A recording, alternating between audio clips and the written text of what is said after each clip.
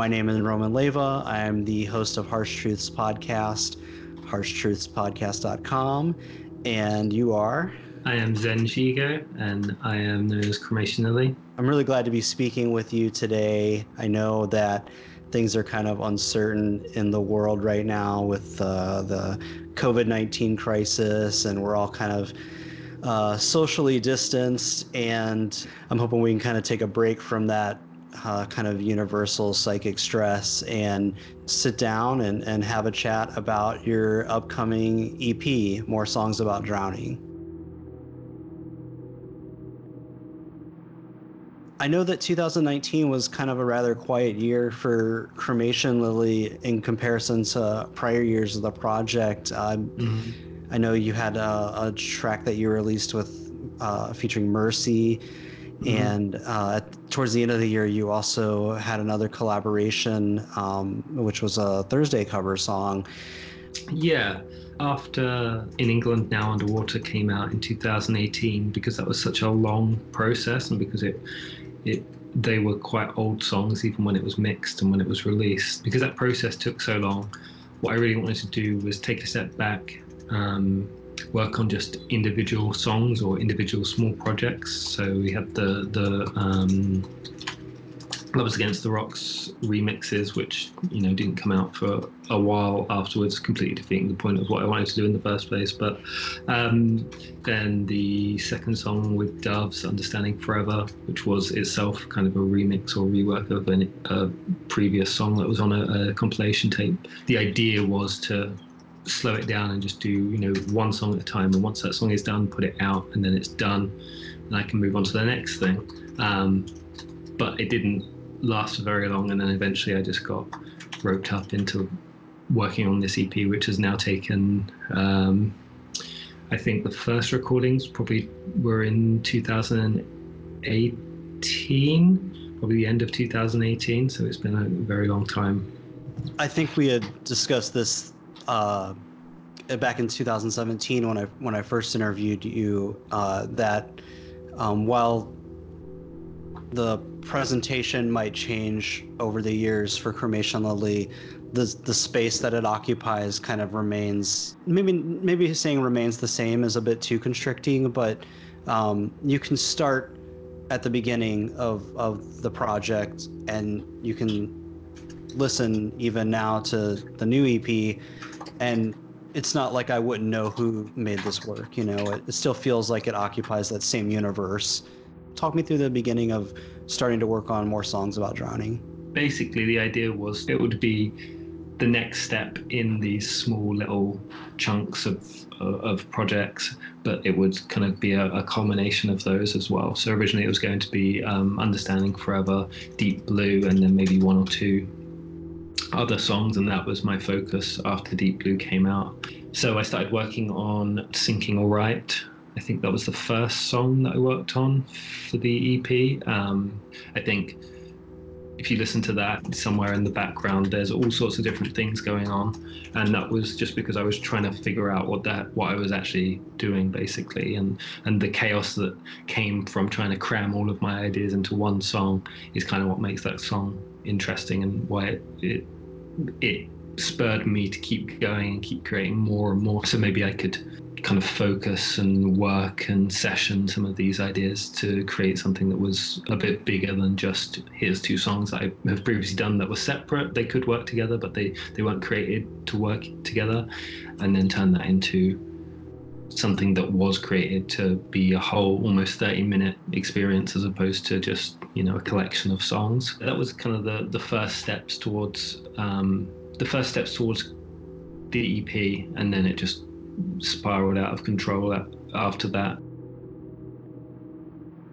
When I saw the list of collaborators that you sent over with this EP, I think I told you, I thought if someone handed me this list and said, now go make some tracks, I would just start crying, because I wouldn't even know how to make all these people fit together, let alone like add my own material into that mix. But it turned out incredible. I mean, it's very cohesive. There's nothing that really stands out and doesn't doesn't fit the role that it's playing.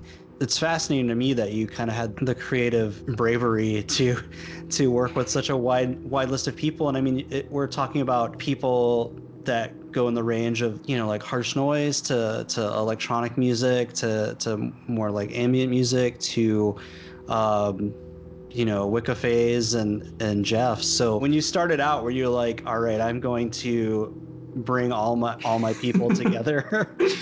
It was an idea to work with different people. I feel much more satisfied creatively if I'm doing something that is challenging myself and something that's pushing myself to go outside of sort of those comfortable levels that I often operate in.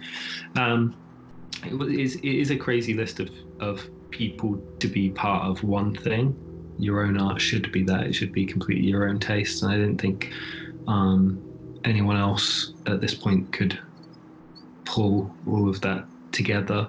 It kind of makes absolutely no sense, but then when you listen to it, I think it makes perfect sense. Absolutely, yeah. It didn't have this big arc and like, I'm going to do this, you know, this half-hour EP, and it's going to have this many songs on the A side and this many songs on the B side, and every song has to be 5 minutes because it has to fit on a C20 or, you know, whatever else.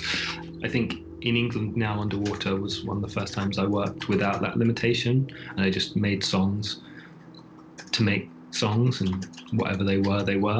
And this EP kind of carries that on. So to me, even though this is a bit of a departure, it lines up really well with the last couple of albums, and so Processes and Instruments into In England Now Underwater, and this feels like the next step. In England Now Underwater actually had more voices and vocals and my own vocals on it, along with more obvious spoken word than I think most people realize, but it's just, you know, it's just all washed and warped through so many layers of tape that it just becomes kind of part of the debris of that album. But yeah, the EP just works in that same sense, but you can actually pick out some of the individual parts through the debris this time. I've always loved how, and I don't personally think you do this on purpose, but you speak about your music in reference to the ocean, you know, even in just saying like, well, it gets washed out over and over, and then you're talking about debris, and immediately I'm like, yeah, like, you know, like driftwood or something. I think it's just the way that I think about most things, you know. It's I'm just drawn to the things that give back to me what I need, basically. I haven't really been thinking about anything other than the EP musically for a while, so I'm just kind of caught up in the language that I've been thinking about it in. When I listened to In England Now Underwater, the title is perfect because you feel underwater the entire time you're listening to it. You really, or at least I do, and in a sense I feel a little lost in it, much like I don't know how to swim, so much like how I would feel if I was thrown mercilessly into the sea. And it's interesting to me too, because if I think about it in terms of the listener experience linearly, I go from that to, you know, the Lovers reworks and Understanding and Deep Blue, and by the time I get to Deep Blue, like it's hopeless in like in a way that's not like necessarily depressing. It's just, you know, kind of being exhausted from swimming against the tide or just trying to pull oneself to the surface.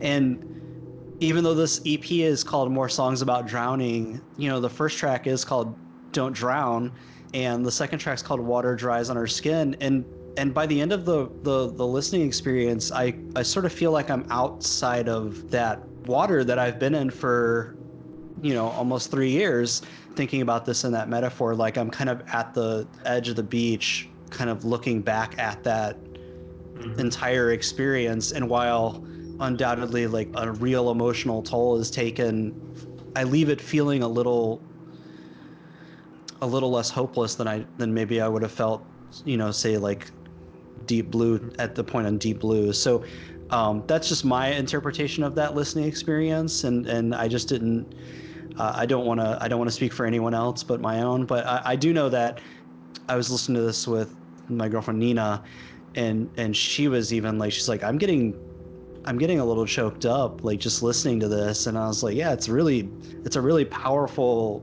like experience, and yeah, I don't know where I'm going with that, but Well, like I can say that is basically when it came time to structuring and when it came time to actually finalize what these songs were, that there was absolutely a narrative change and an end point that hopefully the listener gets to, that sort of rising from the water and pulling yourself out, which is, as we spoke about on the Harsh Truths episode a couple of years ago, Almost Drowning was a big influence on lots of music that I've done over the past 5 years or so. And just finally feeling like I can work on music that is informed by that, as opposed to being utterly consumed by it. With the EP, there's obviously Wicca Phase and Doves and Jeff Rickley. Vocals seem to be more upfront with that kind of, in conjunction also with Deep Blue. Are you writing the lyrics, or is it like a collaborative effort for the lyrics? How did you approach that? The reason it worked is I sent it to people that I trusted completely to I knew what they did would work with what I was doing. So I basically sent them my lyrics and my sort of half-finished song, and they went in the directions that made sense to them. It couldn't have been made with anyone else. There's plenty of other people that I want to work with, and there's many projects that I need to find time for. But in regards to this EP, I knew that we shared a sort of kinship, or we shared an approach to how we express ourselves that made perfect sense. So we're sort of wrapping up here, and obviously those who are listening to this interview now will have already heard the stream of the new record, and like them, I'm wondering, like, how can we get our hands on this release, and what's next? That is the absolute perfect question. so professional and well presented. No one will know that we just had a discussion about how that may cause anxiety for me. Yes, the tape and the digital and some other little bits and pieces will come out on April 21st. So not too far off. And then after that date, various different things that are related to the creation of the EP and inspired by the EP will start kind of coming to light. So going on from there, I'm working on like how music and fragrance work hand in hand, and I've been thinking about that for over a year at this point, and kind of very slowly working towards a point where I can present music and fragrance together, and whether that will be like a live setting or whether it's like I just like make some perfume oil and then just sort of send it to the people that I, the few people that I know will appreciate it. I don't know. So yeah, April 21st, and then weird stuff after that, pretty much. I think noise and fragrance is the future of noise. Like, I think tapes are on the way out, and I'm looking forward to making a whole lot of space in my library and a whole lot less space in my perfume tray. Yeah, so that's very exciting to me. It's weird, isn't it? To me, it seems like a really obvious crossover interest, in terms of noise can be so abstract that you have no idea where it came from, or it can be this sort of study in mundanity, or this study of process. And I think fragrance is all of those same things. It can be abstract and it can be blown out and it can be abrasive, but it can also be like a real just droning study of one note. Or it makes a lot of sense as a two interests that go hand in hand. They make a lot of sense together.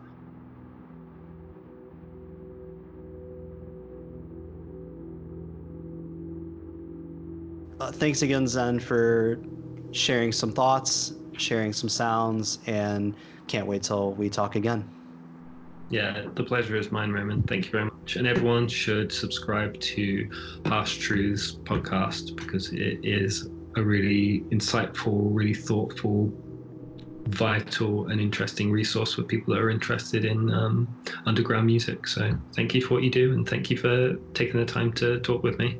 Thank you so much.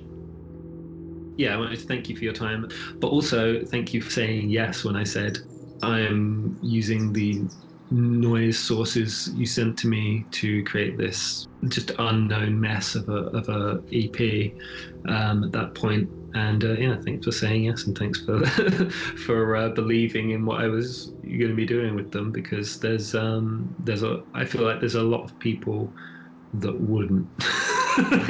I'm glad you did. I'm glad I did too. And I mean, thank you first and foremost for your friendship over the years. And I found a peer that not only that I respected and appreciated, but someone who I can believe in, that I can say, here's my terrible broken radio contact mic screeching. I know that you're not going to embarrass me anymore with this. Yeah, it makes it makes perfect sense on peers and on like meeting people that you have this connection with just quickly. I think that's kind of something else that this EP represents, in that it's not confined to, and we spoke about it slightly already, but it's not confined to just what makes sense or just what the listener is expecting. It is people that are good and people that I believe in all together. It kind of goes beyond peers and scenes and aesthetics, and just is what it is.